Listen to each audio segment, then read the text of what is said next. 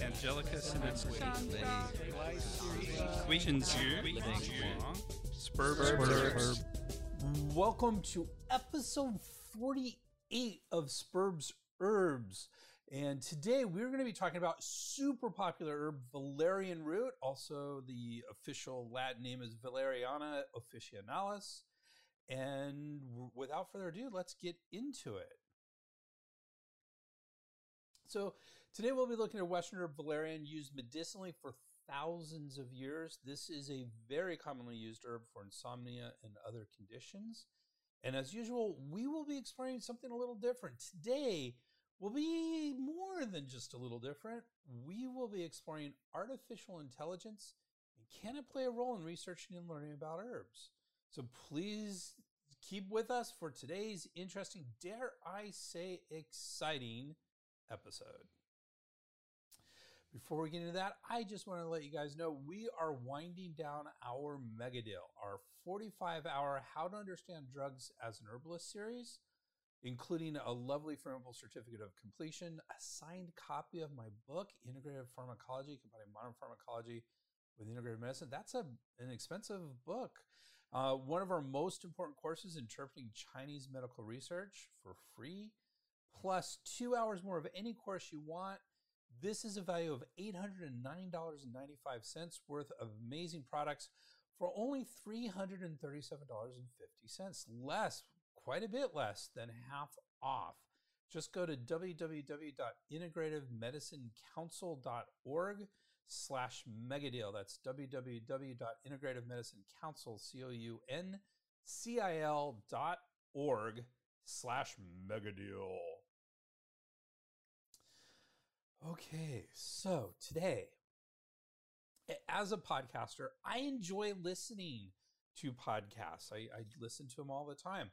Usually, I barely get through my main one, This Week in Tech, known as Twit. I love it. Been listening to it for years and years. After that, I listen to Hardcore History. Love that, but it's sporadic, and they're long. They're like the last one, I think, is 5 or 6 hours. Love it. Freakonomics is great, as well as an ongoing list of others. I have a lot of others. I don't usually get to many of the others. I'm like always struggling to get through This Week in Tech. And on Twit, there's been a lot of talk about artificial intelligence or AI. And of course, this is in the mainstream media as well. And, you know, the questions that are popping up in Twit, is this another flash in the pan? We've had so many, VR was one of those. We have a lot of different things that have come out recently that just haven't really panned out very well. And so that's the question that Twit is doing. Is it revolutionary, or is it just one more thing that's going to fall by the wayside? And the last question is, will it change our everyday lives? Now, most of the people on Twitter are saying yes to, not yes to all of those. It is not a flash in the pan. It is absolutely revolutionary. These are like in the last Twit, they had two old journalists, along with the host, who is an old journalist as well in tech industry. And the host is a little skeptical. The other two are like, no, this is definitely ranks right up there with like the iPhone 15 years ago when that first came out, and mobile computing. That was the dawn of mobile computing, and that it is revolutionary. This is going to change our everyday lives. We're just at the very, very, very, very, very beginning of all this, and we don't even know where it's going to go. But this is a fundamental issue. It's a big shift in technology. So this is not a technology podcast. But I did think I thought I would do an experiment today. I asked ChatGPT, the most talked about AI today, to do today's presentation. I asked them to do the whole presentation for me. I just, before we get into ChatGPT and what I did get an invitation to be on the waiting list for Bard, which is Google's answer to ChatGPT. If you're not familiar with ChatGPT, that's from OpenAI, and it actually had a huge investment from Microsoft, and Microsoft is going to be using it in a lot of its products. So that's sort of the Microsoft product, and then Bard would be the Google product. They just released it. They just asked for people to be on the waiting list. I did get an invitation. I did say yes, but I wasn't able to get access before this episode. So, and it's new. I suspect it'll have a little bit of growing pains, but I'm curious to see what Bard can do.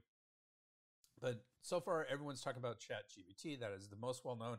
Not only is it the most well-known AI, it is the fastest program ever adopted. They received 100 million I don't know interactions, individual interactions in 2 months.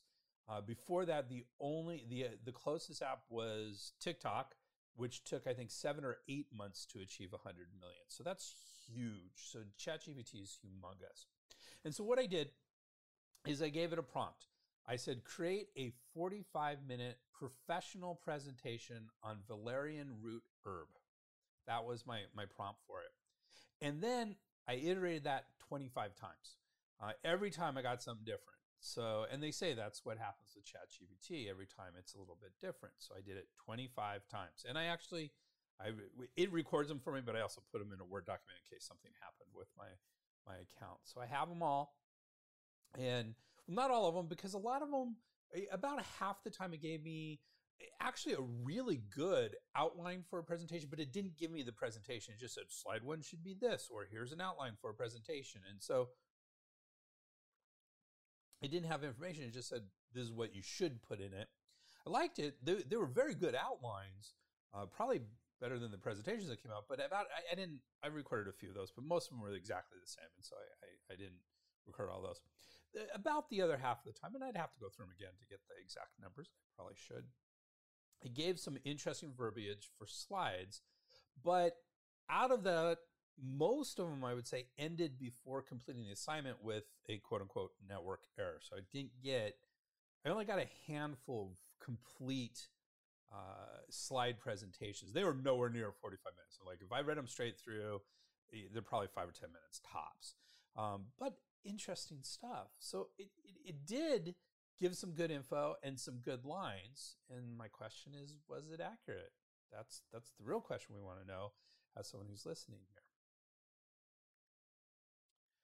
So here's today's experiment. I will, with tons of transparency, be using some of the lines from these AI attempts. These will be taken from several different iterations of the prompts. I didn't just take one iteration. I bounced around to get the best verbiage for each slide that I did it on. And I'm going to fact check it, and we will see how the AI fares with this information. At least initially, I'm really impressed with what it has put out, but skeptical about its accuracy. So let's see how this is going to play out. It's going to be an interesting episode today, I think. And in light of today's AI experiment, I did ask DALL-E. If you're not familiar with DALL-E, it's an AI tool that creates pictures based on a user's prompt. So you type in text and it creates pictures for you. I did ask for it to do pictures of Valerian for us for this thing. And right off the bat, my apologies to those listening, but I'll do my best to describe the picture. So my first prompt was a picture or drawing of Valerian root. And what's really interesting about all of these pictures about Valerian root is they all have words on it. Like the first one says Reoot Beetoot, REOOTBTOOT in script on the bottom of a fairly nondescript plant, all green, and has I think it's a root with some rhizomes coming out of the root and some leaves. And that's all it is, olive green sort of thing. But these words are interesting. The next one said Rootrol, ROOTROL. And again, fairly nondescript. There's a couple flower buds and maybe one flower that might be getting close to Valerian, and a lot of dark green leaves.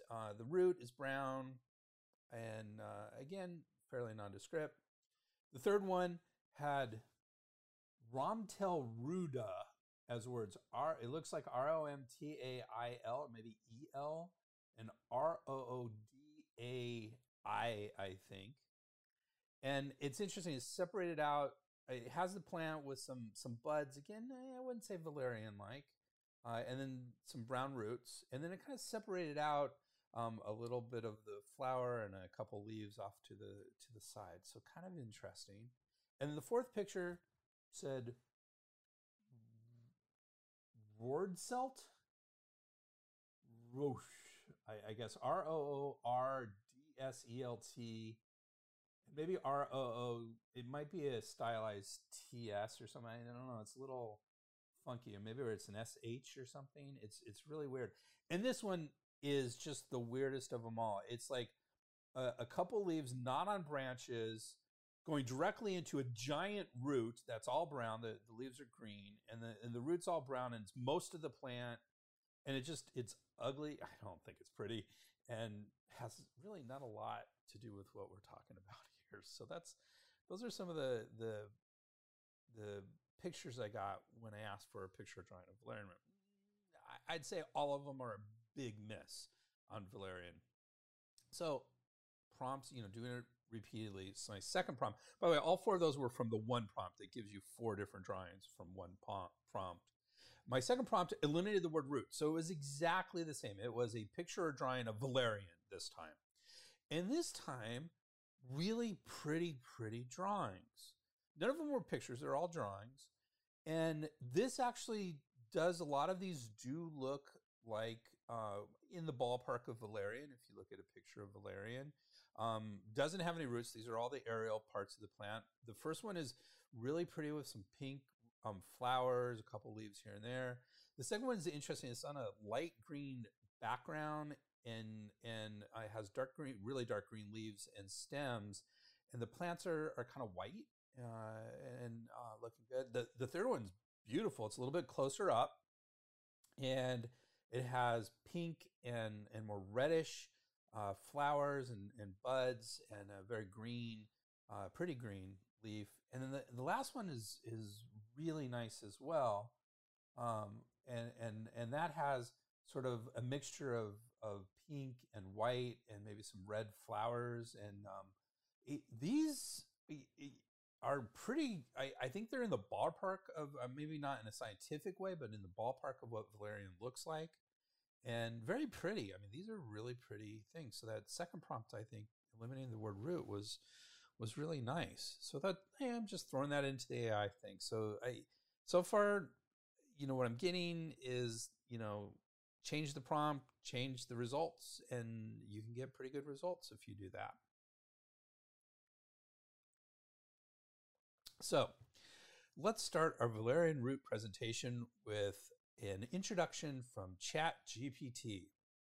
This is verbatim what one of the slides was from the results from ChatGPT, from the prompt I did earlier, which was 45-minute presentation on valerian root herb. I'm tempted to do a computer voice, but I'm not going to. Okay, so this is all from ChatGPT until I say otherwise. So today, I am excited to present to you about the valerian root herb, a well-known natural remedy used to treat a variety of conditions from insomnia to anxiety. In this presentation, we will dive into the history, uses, benefits, and risks of valerian root. First, let's start with some background information. Valerian root, also known as Valeriana officinalis, is a perennial plant that is native to Europe and parts of Asia. Its use dates back to ancient Greek and Roman times, where it was used to treat various ailments. Today, it is widely used in many countries, including the United States. So that was really interesting in a lot of ways. First of all, I didn't mention the United States. It did that, and that was really interesting. And most of what it says here is smack on the nose. I mean, there's nothing that I can say is particularly wrong. There's a couple things, like really minor nitpicky things. So like it wrote Valeriana officinalis. That is correct, but technically when you write Valeriana officinalis, both of them were capitalized, and technically officinalis should be lowercase when you're doing correct Latin binomial plant names. And so, obscure and not necessarily something that is wrong. It did capitalize valerian root as well, which I thought was interesting, but overall, pretty good start, I would say, from AI.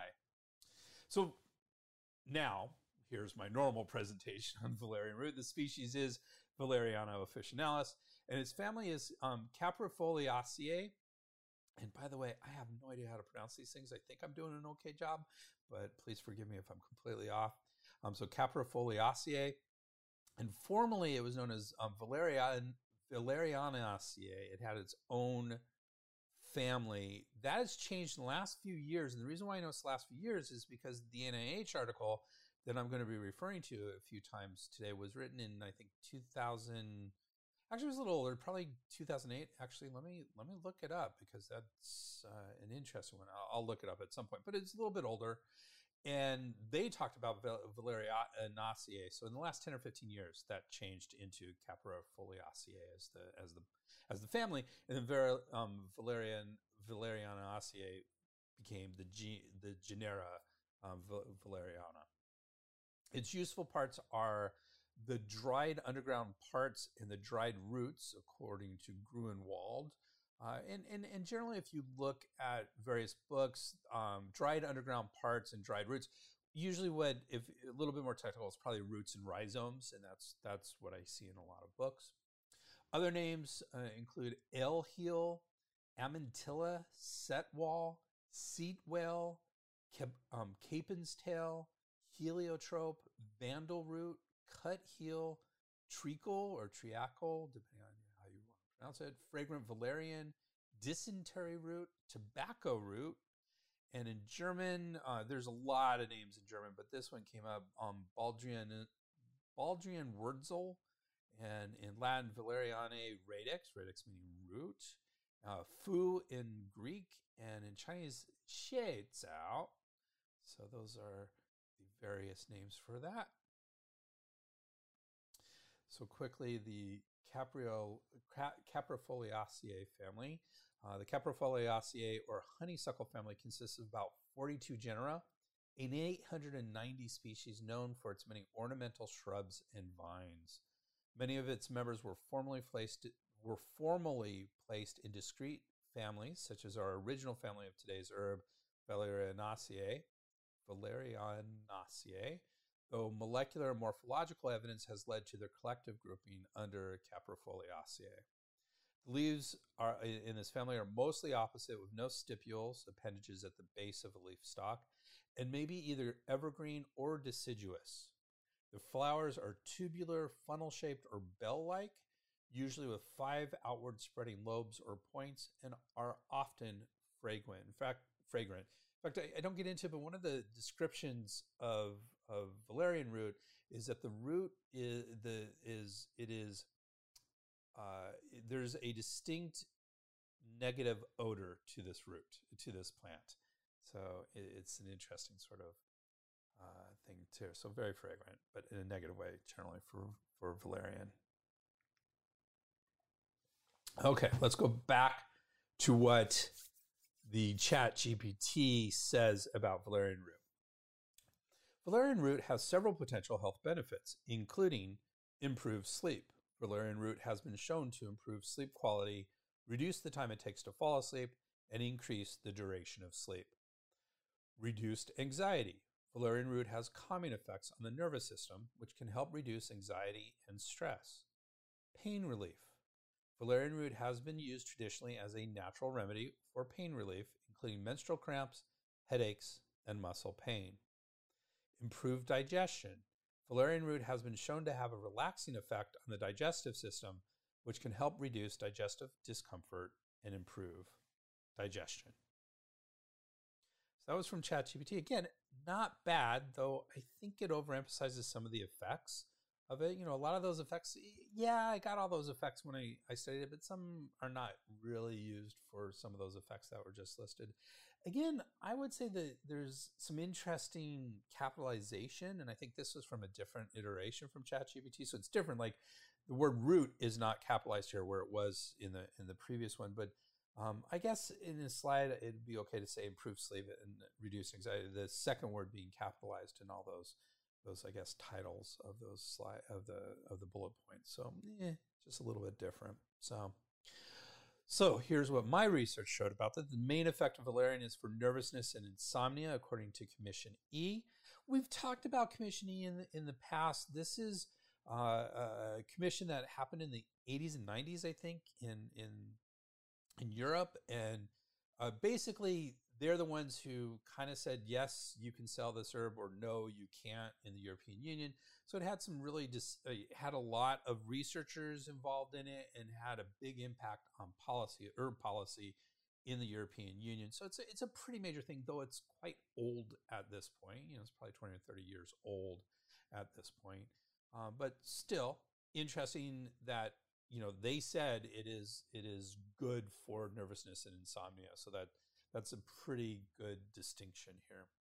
They also said it has unproven uses for menstrual strain, lack of concentration, excitability, stress, headache, neurasthenia, epilepsy, hysteria, nervous cardiopathy or heart issues, menstrual states of agitation, pregnancy, menopause, neuralgia, which means nerve pain, fainting, nervous stomach cramps, colic, uterine spasticity, so uterine contractions, and states of anxiety. So there's lots of things that it's supposed to be good for. Commissioning didn't say that those were proven. Again, this is 34 years ago. There's been a lot of research between now and then, and they're still probably not proven. So, but there you go. That's what the commissionee said. And this is from Grunwald. Grunwald is the PDR for herbal medicines, and it's a giant volume. And it's quite technical. A lot of research went into it. I kind of feel like it often misses sort of what the mainstream of herb use is. It's more of a technical approach to herbs, but I think it's a good starting point for where science and stuff is. And it's getting a little bit old, 2007, but it's a good tome, still good reference. So the NIH had an article on valerian, and it said valerian has been used as a medicinal herb since at least the time of ancient Greece and Rome. Its therapeutic uses were described by Hippocrates, so that's about 200 or 300 years BCE.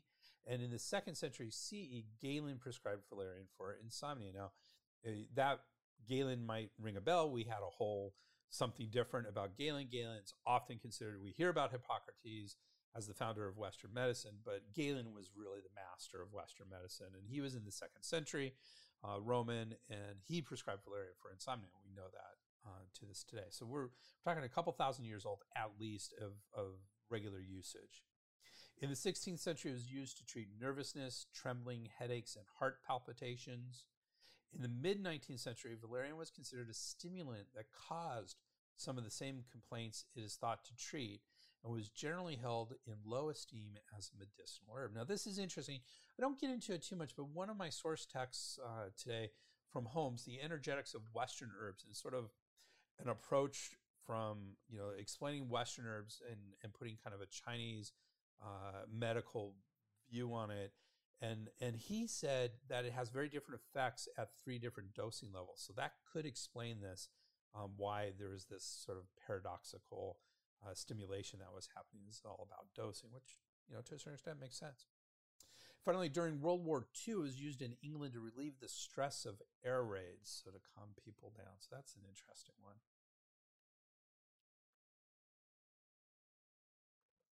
So Ingalls, who wrote an article in Herbalgram, which is the Journal of the American Herbal Products Association, says valerian has a long history of medicinal use dating back to the era of Greek physicians.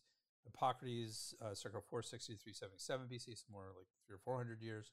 And Dioscorides, who was in the 1st century CE, who prescribed it as a sleep aid. Dioscorides was another famous doctor. We haven't talked about him, and maybe that'll be interesting to do at some point, because I don't know a lot about him, and that makes me fascinated. Galen, circa 130 to 200 CE, physician, Roman Emperor Marcus Aurelius, prescribed it for insomnia. Among the ancient classical authors, it was also recorded as a diuretic and a menstrual flow stimulator. Valerian was used to treat nervousness, trembling, headaches, and heart palpitations in the 16th century, as we just mentioned. In England during World War II, valerian was used to relieve the stress caused by air raids. So very similar. They're getting obviously very similar source material for these things. And really remember that ChatGPT did talk about the Greeks and the Romans. So very interesting. It was spot on for that, for the most part. All right, let's talk about preparations and dosage. And first we'll go to ChatGPT to see what it has to say about preparations and dosage. If you're interested in using valerian root to improve health, there are several ways to incorporate it into your routine, including tea. You can brew valerian root tea by steeping 1 to 2 teaspoons of dried valerian root in hot water for 10 to 15 minutes. Capsules. Valerian root is available in capsule form, which can be taken orally with water. Tincture. Valerian root tincture can be added to water or juice and consumed orally. And topical application. Valerian root oil can be applied topically to the skin to relieve pain and inflammation. That's pretty good. That pretty much sums it all up. It doesn't give, it gave some dosage on the tea, but it didn't really give dosages on anything else. So that would be the only thing I would add in. By the way, the dosage on the tea was, I think 2 teaspoons might be getting a little bit high, but 1 teaspoon is definitely in there. And I don't think 2 teaspoons is going to hurt you. But what I saw was 1 teaspoon as a dosage in for tea. So pretty darn accurate, pretty on top of things. And really comes down to what I found. Valerian is used in a wide variety of preparations, including capsules, tablets, didn't mention tablets, liquid, tincture, and tea. The daily dosage of extract is 100 to 3,800 milligrams with internal daily dosage of 15 grams of root powder. So I hate when they give dosage of extracts. And this, again, is from Grunwald, that PDR. And the reason why I hate dosages of extracts is because it doesn't usually tell you what the extract ratio is. So that's why this super wide dosage of 100 to 3,800 milligrams, that's 1 to 4 grams. I mean, a tenth of a gram to 4 grams. That's a 400 difference, multiple. That's a huge difference in dosage. And so some of that may be what you're using it for, because some uses you use less, some uses you use more. But it also could be a factor of the extraction ratio. And so I really want to know the extraction ratio. So I find that daily dosage to be completely useless. The internal daily dosage of 15 grams of root powder, I'm assuming that's not an extract, it's just powdered root. That is much more useful to me. And 15 grams is, seems a little high, but not out of the realm. When we talk about our Chinese herbs, most dosing is between 6 and 9 grams. With some, that can go as high as 30 or 45 grams. On a daily basis. So 15 grams is a little bit higher than, I would say, the average in Chinese medicine, but not outside of the realm of kind of normal. So I think 15 grams is useful for us to know of the root powder.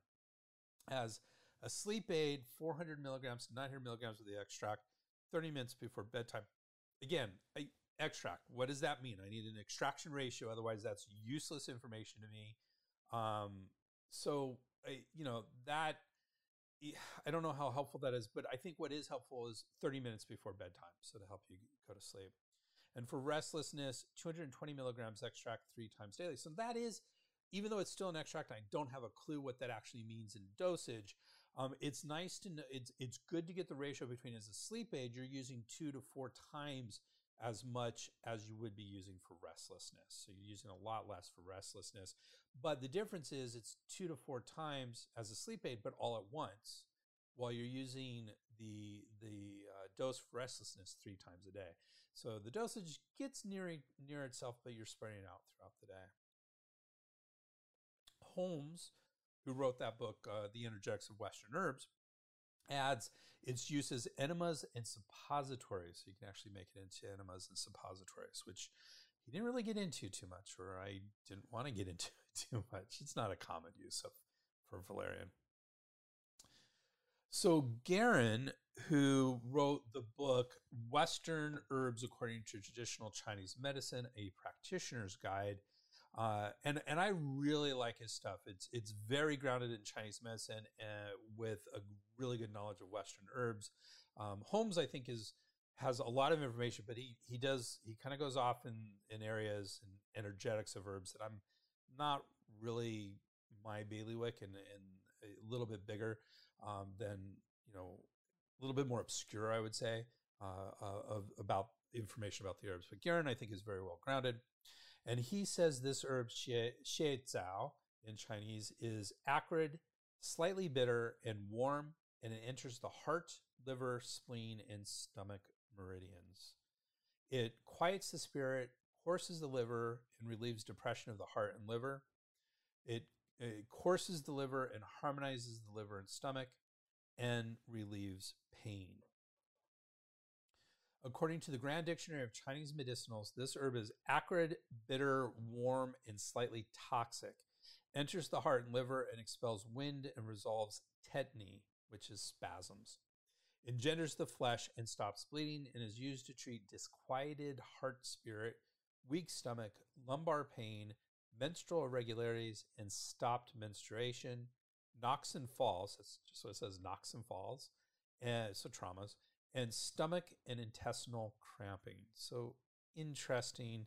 From a Chinese perspective, we're really kind of looking at a liver, spleen, stomach herb with some heart thrown in. And actually, when I read about this, I kind of feel like it would be in the Chinese medicinal category of calming the heart, calming the Shen herbs.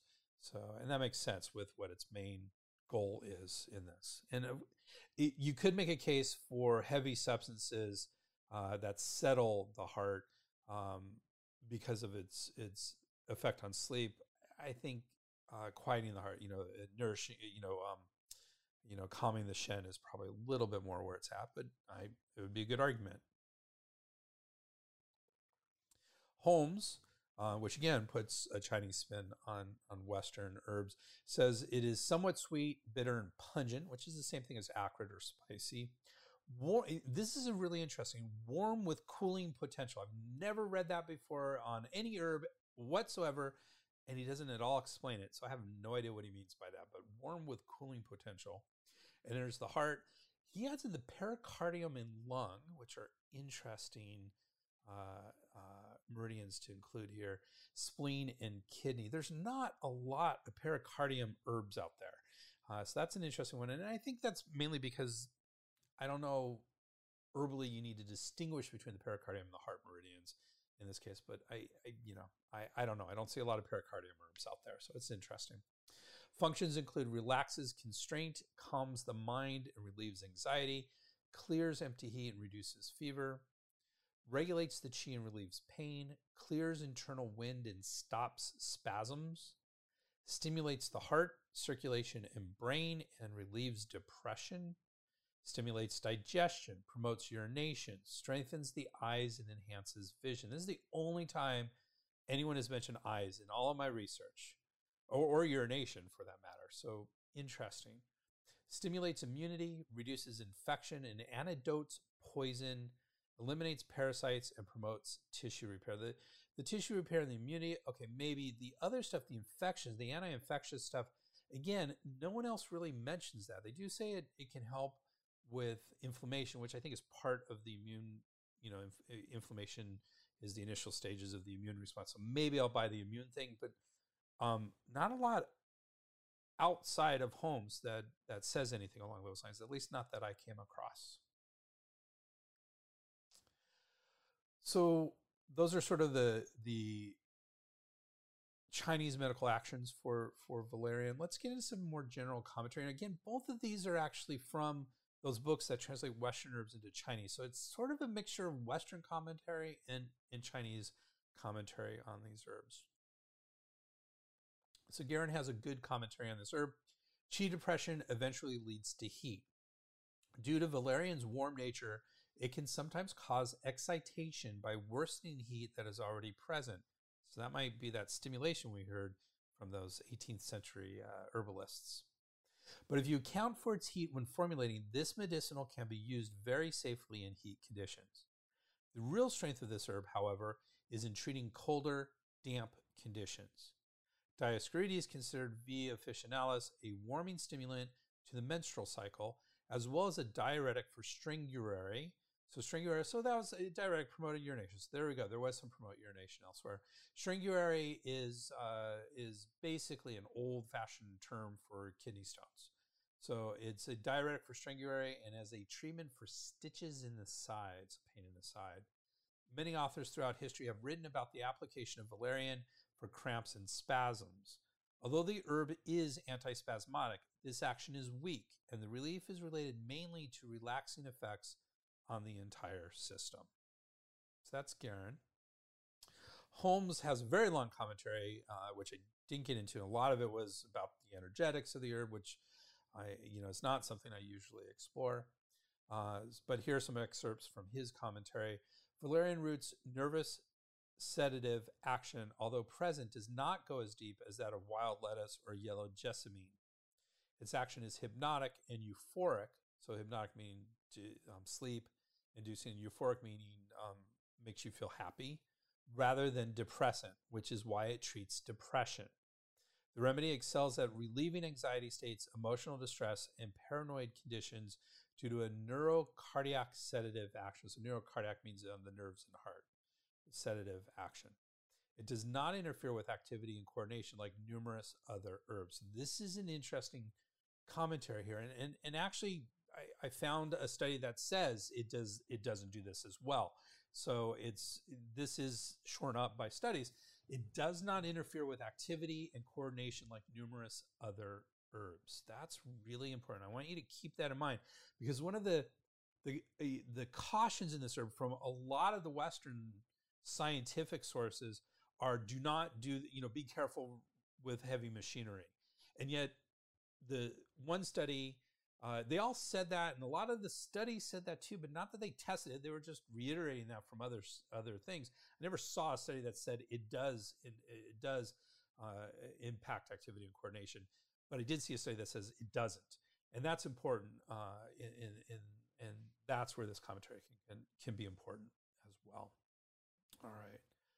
Guerin did talk about several combinations of this herb with skullcap and passionflower. And he uses the Western names for some of these, and I'm not sure if they correlate. Usually skullcap, I think, is one of the three yellows. I want to say Huanglian or Wangqin. I think it's Wangqin, actually, but I can never recall exactly. With skullcap and passionflower for nervousness, anxiety, agitation, and insomnia due to liver qi impinging on the heart. With sweet flag and polygala, again, polygala is there's a lot of species of that, and several of them are Chinese herbs, so I'm not sure exactly which ones he's talking about. For poor memory, giddiness, insomnia, and nausea associated with liver and heart depression. And with St. John's wort, that's Guanyi Lianqiao in Chinese, and arnica for pain associated with blunt trauma. So we know arnica is good for pain. And so there you go, for St. John's wort and arnica for pain associated with blunt trauma. I'm not sure we have anyone from Australia or other British. We probably have some Canadians. And St. John's wort is hypericum, is another word for hypericum.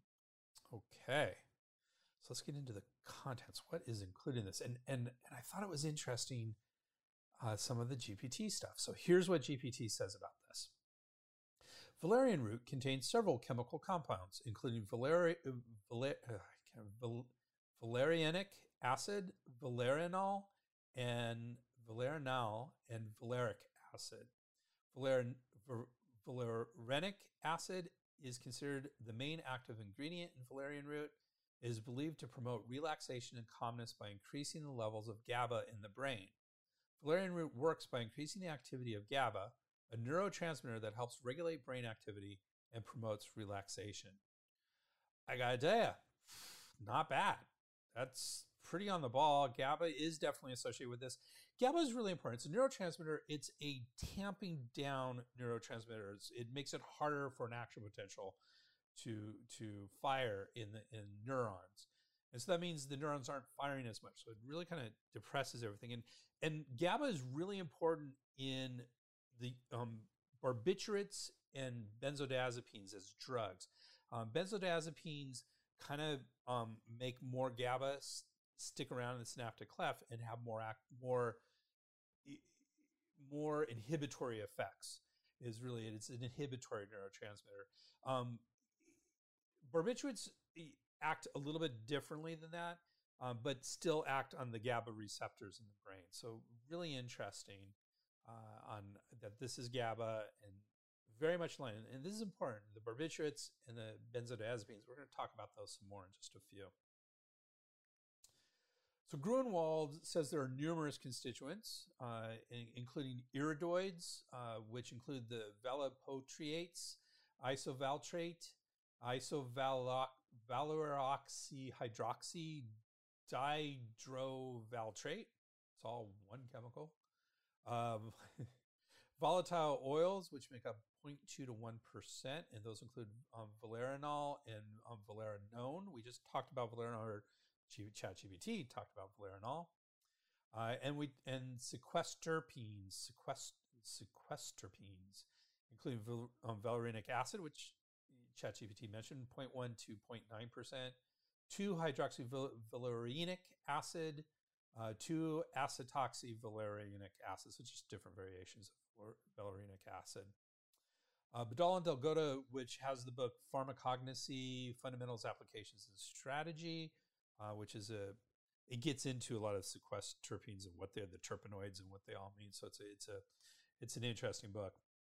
And they say these sequesterpenoids inhibit the catabolism of GABA at synaptic junctions of the central nervous system in vitro in life.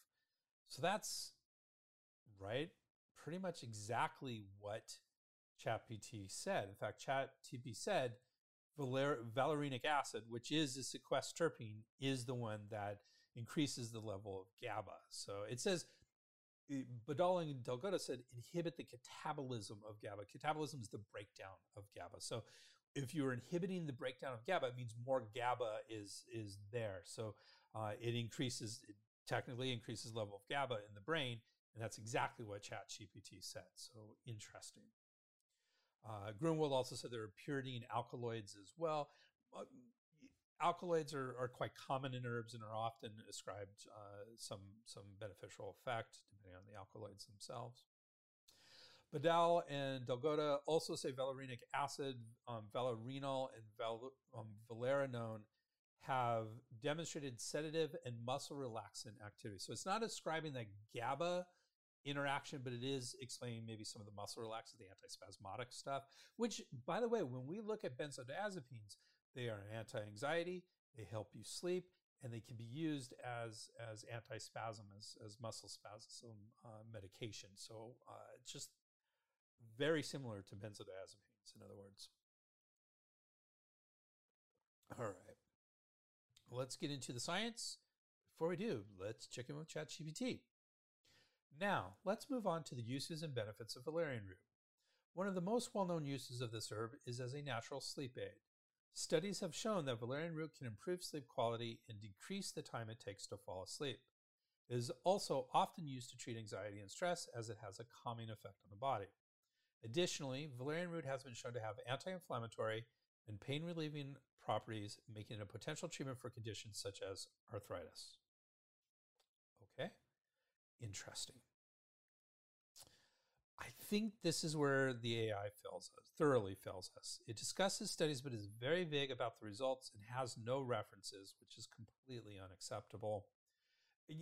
In all of my studies on this, I don't think once I saw arthritis. I mean, I don't think it was mentioned. We talked about a whole list of things. Let me go back to it real quick. And it might have been in that list, but let me just check real quick. I am going back. There we go. So this is from Grunwald. So this is the PDR.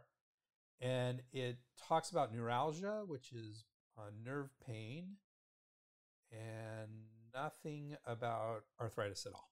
So nothing I saw, that was the only thing I could think of that might have said arthritis. So nothing about arthritis, but ChatGPT did say it helps arthritis. So I think that was wrong. Or at least it's not a commonly used thing for arthritis. So in general, the highest form of evidence for a clinical question is a systematic review. The Cochrane database is an excellent source of this information on systematic reviews. So I put valerian as a search term into the Cochrane database and yielded 3 relevant studies. One looked at dysmenorrhea, another at anxiety, and the third at sleep in the intensive care unit. All concluded there was not enough nor sufficiently rigorous enough evidence to draw a conclusion. In other words, as most of these studies show in herbs, we need more evidence before drawing a conclusion. So that's pretty darn usual with a systematic review. There's very few herbs that have had enough research done on them at high enough levels for a systematic review to say, yeah, there's enough evidence. Often they'll say there's some evidence, but more is needed. And I think in this case, they were saying even the evidence that's there is pretty lacking. But if you look at these, they're done 2016, 2006, 2015. So, 7 or 8 years at the earliest, and one, 18 years down or 17 years back. That was the anxiety one. We need more information is the bottom line. It doesn't say it's bad. It doesn't say it doesn't do those things. It just says we don't have enough information to really prove if it does or doesn't. Gruenwald, that's the PDR for herbs, describes an older study from 1996. So that's a really old study, almost 30 years old at this point. Improvements in sleep quality ratings were demonstrated in a well-constructed, randomized, placebo-controlled, multi-center study involving 121 patients. That's 121 is statistically valid. It's not a huge number, but we can start to draw some conclusions from it. Subjects were given either 600 milligrams of a 70% ethanol extract, 5-1. See, that's the extraction information I need to know what is the dosing. So 5-1, 70% ethanol extract. So they were given 600 milligrams of that. 61 of those 121 were given that. A valerian root that was standardized to 0.4 to 0.6% of valerianic acid, or placebo, 60 out of the 121. 1 hour before bedtime for 28 consecutive nights. So 1 hour. So we were saying a half an hour before. So this is 1 hour. I don't know if that is a huge difference. Patients were given 2 standardized sleep questionnaires, one that measured the depression mood scale and another global clinical impression scale. 66%, so 2/3 of the Valerian treatment arm rated the therapeutic effect as either good or very good at the end of the 28 trial, and this compared to only 29% equally positive ratings by the placebo participants. So that's not bad. There's probably a little bit too much subjective elements to that. See, I would love to see, a measurement of how well they slept, how long they slept.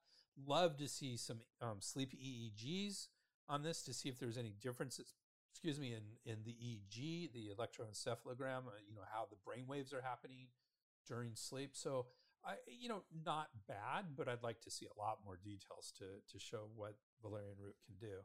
That's in my wishful thinking. A 2007 systematic review by Tybee found valerian to be safe but not effective as a sleep aid. And it is a systematic review. But I do want to say here, and this is important, that even though I think systematic reviews, that should be systematic reviews, are the highest ranking form of evidence, there is a universal problem with them. And in my opinion, a universal problem with herb studies, and that is dosage. Generally, when I look at many of these studies, they're using incredibly low doses of the herb that cannot show therapeutic benefits. It's what I would call, I don't want to say homeopathic dose because that disparages homeopathy. It's just a super slow, small, non-therapeutic dose. I see this again and again and again. I'm like, no, we used 4 times that amount. So why are you using this minimal, teeny tiny amount of an herb? And of course, scientists don't know that that's wrong. They're looking at the literature. That's what it's saying is the proper dose for it, because the person before looked at the stuff before, and at some point it was just way too low at the beginning. In other words, one needs to read these studies and assess whether they're using correct methodology. Often their methodology for systematic review is stellar, but they're not looking at the appropriateness of included studies regarding dosage. Dosage to me is everything, and what I see in like studies of harm is they're using dosages that we would never go near as an herbalist and saying this herb is toxic. Well, everything is toxic at a high enough dosage. Water is toxic if you have way too much of it. And then the other side of it is they'll use way too little of a thing to get any therapeutic effect. And then the result is this herb doesn't do anything. Well, of course not. You didn't give them the herb. You gave them, a piece of the herb. So again, you have to look into these things, not just look at the headlines for some of these reviews and other studies. All right, drug-herb interactions. Here's what ChatGPT says. It is important to note that valerian root can also interact with certain medications, such as those used to treat insomnia or anxiety, so it is important to speak with a healthcare professional before use. Good, general, lacking any specificity or references. It's accurate. Insomnia and anxiety medication, the most common one in the in most of the developed nations is benzodiazepines. So yes, you do need to be cautious. We're going to hit that in just a minute. So yeah, I'd like to see more specificity, more references. So here, let's do that. There have been a few in vitro studies to show some cytochrome interactions, but these have not been supported by in vivo studies. So let's break that down. So in vitro means that it's in the test tube. In vivo means it's in real life. So it can be rats, can be humans. Generally, I'm not a huge fan of rat studies because just because it says it does something or doesn't do something in a rat doesn't mean it may or may not do it in humans. So I really want to see studies in humans. But generally, in vivo studies are stronger than in vitro studies. And so what is here is in vitro studies, we saw some cytochrome P450 interactions. So cytochrome P450 is one of those things we look at for potential drug-herb interactions. If there are interactions with cytochrome P450, it is far more likely that there's going to be a drug-herb interaction in humans. But so in vitro said, yeah, there are some interactions, but when they looked at it in vivo, and actually I saw some of the in vivo studies, they are human studies. So these are in human, and there was nothing that was an interaction. So that's good to know. So in other words, don't think there's any cytochrome P450 interactions in humans. And I saw a bunch of studies that said that and actually referred to the in vitro studies and said, but we didn't see anything in humans. So I think that's pretty darn accurate. So I don't think we need to worry about cytochrome P450. There was nothing on P-glycoprotein stuff. I looked for that. Grunwald, again, this is the PDR for herbs, say, and his team say, valerian may potentiate the effect of other central nervous system depressants. Animal studies have shown that valerian has an additive effect when used in combination with barbiturates and benzodiazepines. Well, first of all, we never want to add to a barbiturate. Barbiturate overdose is quite deadly. So, we don't want additive to barbiturates. And benzodiazepines, we don't, probably benzodiazepines are fairly safe. They're not going to kill you. But, we don't want to go too extreme. If you're taking a benzo or a barbiturate, benzo being short for benzodiazepine, you should not, do not need to take valerian root. If you feel like you need to take valerian root and you're taking benzos, and especially barbiturates, which aren't used as often these days, you need to talk to your doctor about your dosing on the benzo. You don't need to add in valerian root, is basically my advice. So Gardner and McGuffin, this is a book called the American Herbal Products Association Botanical Safety Handbook. And I really like this book. It's a big volume. It has a lot of herbs, not all of them, but most herbs, both Chinese and Western, really good information on it. And so Gardner and McGuffin agree with this recommendation. It adds other sedative drugs. It just adds in other sedative drugs. So don't use it in barbiturates, benzodiazepines, and other sedative drugs. And they give rankings for the safety and for the interactions. So they gave valerian an interaction class rating of B out of A, B, and C. And B means herbs for which clinically relevant interactions are biologically possible. So that's sort of the mid-rating. I think, we see that in rats. We don't know in humans how much interactions there are with barbiturates and benzodiazepines. But I think because we think the mechanism of action of valerian is GABA, and we know that's how benzos and barbiturates work, probably best to err on the side of caution and not combine those as as drugs and herbs. All right, let's talk about concerns of valerian. So let's go to ChatGPT and see what its concerns are for valerian. Although valerian root is generally considered safe, there are some potential risks and side effects to be aware of, including drowsiness. Valerian root can cause drowsiness, which can affect your ability to drive or operate heavy machinery. Headaches. Some people may experience headaches as a side effect of valerian root. Upset stomach. Valerian root can cause digestive upset in some people, including nausea, vomiting, and diarrhea. And allergic reactions. Some people may be allergic to valerian root, which can cause symptoms such as hives, itching, and difficulty breathing.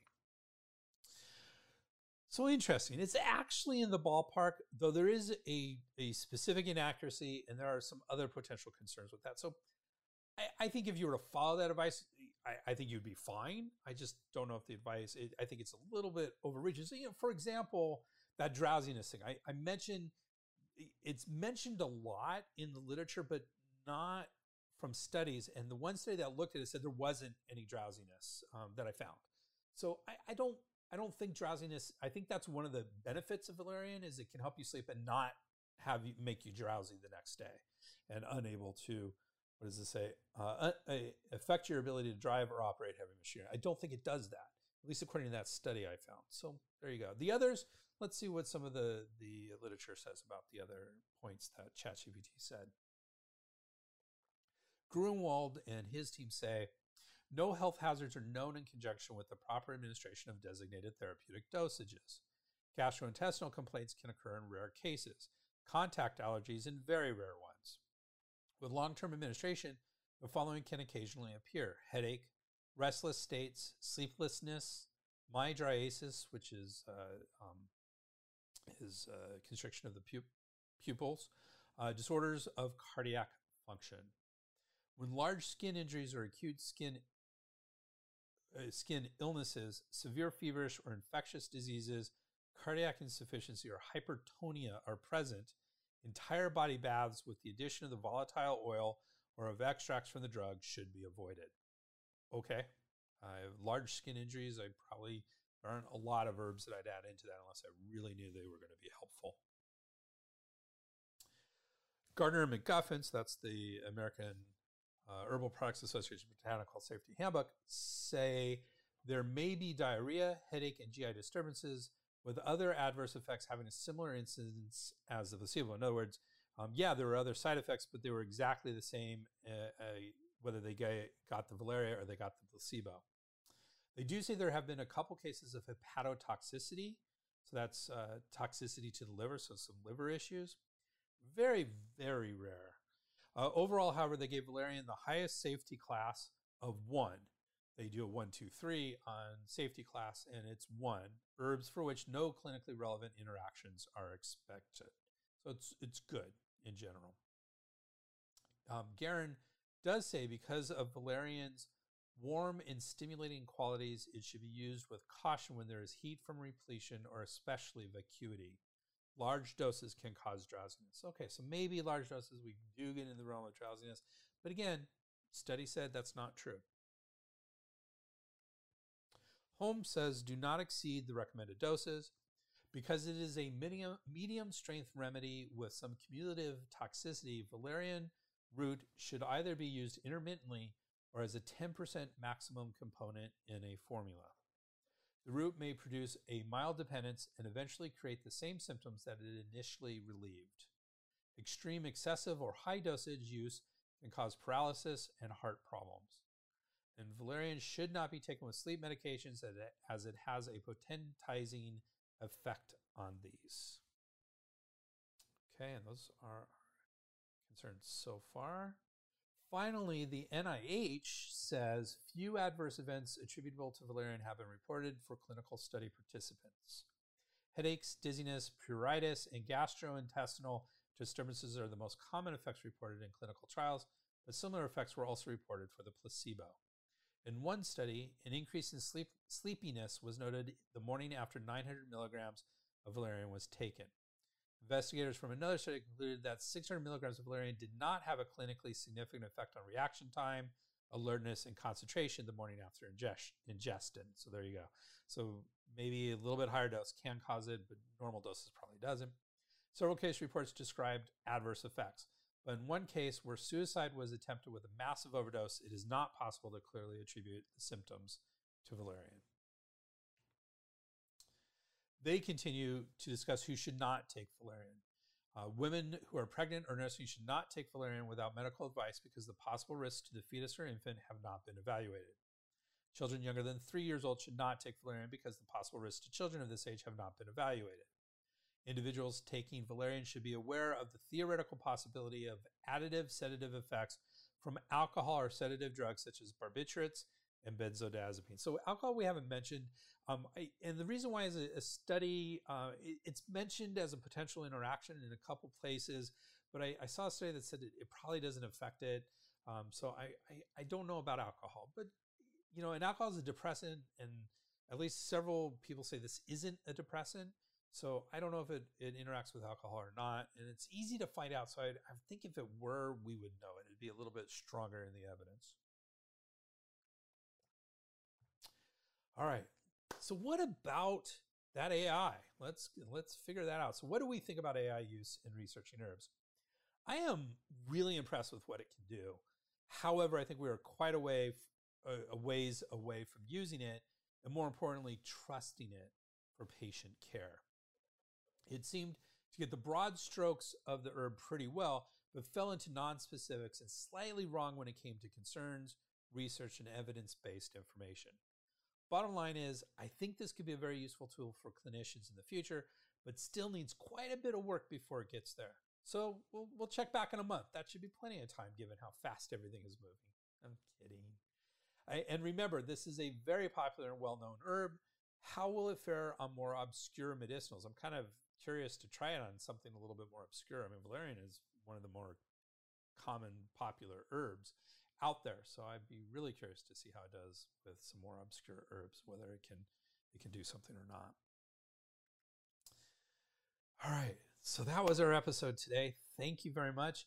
We conducted a very interesting experiment using artificial intelligence for herb research. And then we discussed a very commonly used herb, valerian. The evidence is currently lacking for its effectiveness, which I think is more the fault of poorly constructed studies rather than the herb being useless. We did discover it is pretty safe so long as one is not combining it with barbiturates or benzodiazepines. Overall, a very interesting herb with some potentially very useful effects. I do think I feel comfortable recommending this herb and discussing it with my patients in the future. I think it could be very useful. Here's how I would explain it to a patient is, look, valerian root can probably help if someone's having trouble. You might want to try valerian root. Some people say it helps a lot, and other people not so sure, but it's worth a try. That would be kind of my approach to it clinically. I think there would be patients who would find some benefit from it. In our next episode, we'll be looking at another Chinese herb, dandochi, or prepared soybean. This is a mild herb used occasionally to treat colds. Since it is also food, it should be pretty darn safe. And we will find out if it's effective. As usual, we will be exploring something a little different. I'm not sure what. Could it be that Dioscorides that we talked about earlier today? I don't know. I haven't decided. Please subscribe so you won't miss out on even one exciting episode. And you can subscribe in any of your podcaster subscription places. Thank you very much for listening. If you like this podcast, do us a huge favor. Give us a 5-star rating in your favorite podcast app. Man, we would be really appreciative if you were to do that. And remember, you can get CUs and continuing education use and NCCOM, or National Certification Commission of Acupuncture and Oriental Medicine, PDAs, or Professional Development Activities, at www.integrativeMedicineCouncil.org. That's Integrative Medicine Council, COUNCIL.org. You can always get in touch with me at Dr. Greg at SperbsHerbs.com, or at our website, there's 3 W's in there, .SperbsHerbs.com. And as usual, here's our bibliography. Thank you. Sperb Herbs. The proceeding was presented by Dr. Greg Sperber. We would like to thank Janelle for all her support and everybody else who contributed to this program. Janelle. Timothy Thompson. Dobbins. Rogers. Campbell.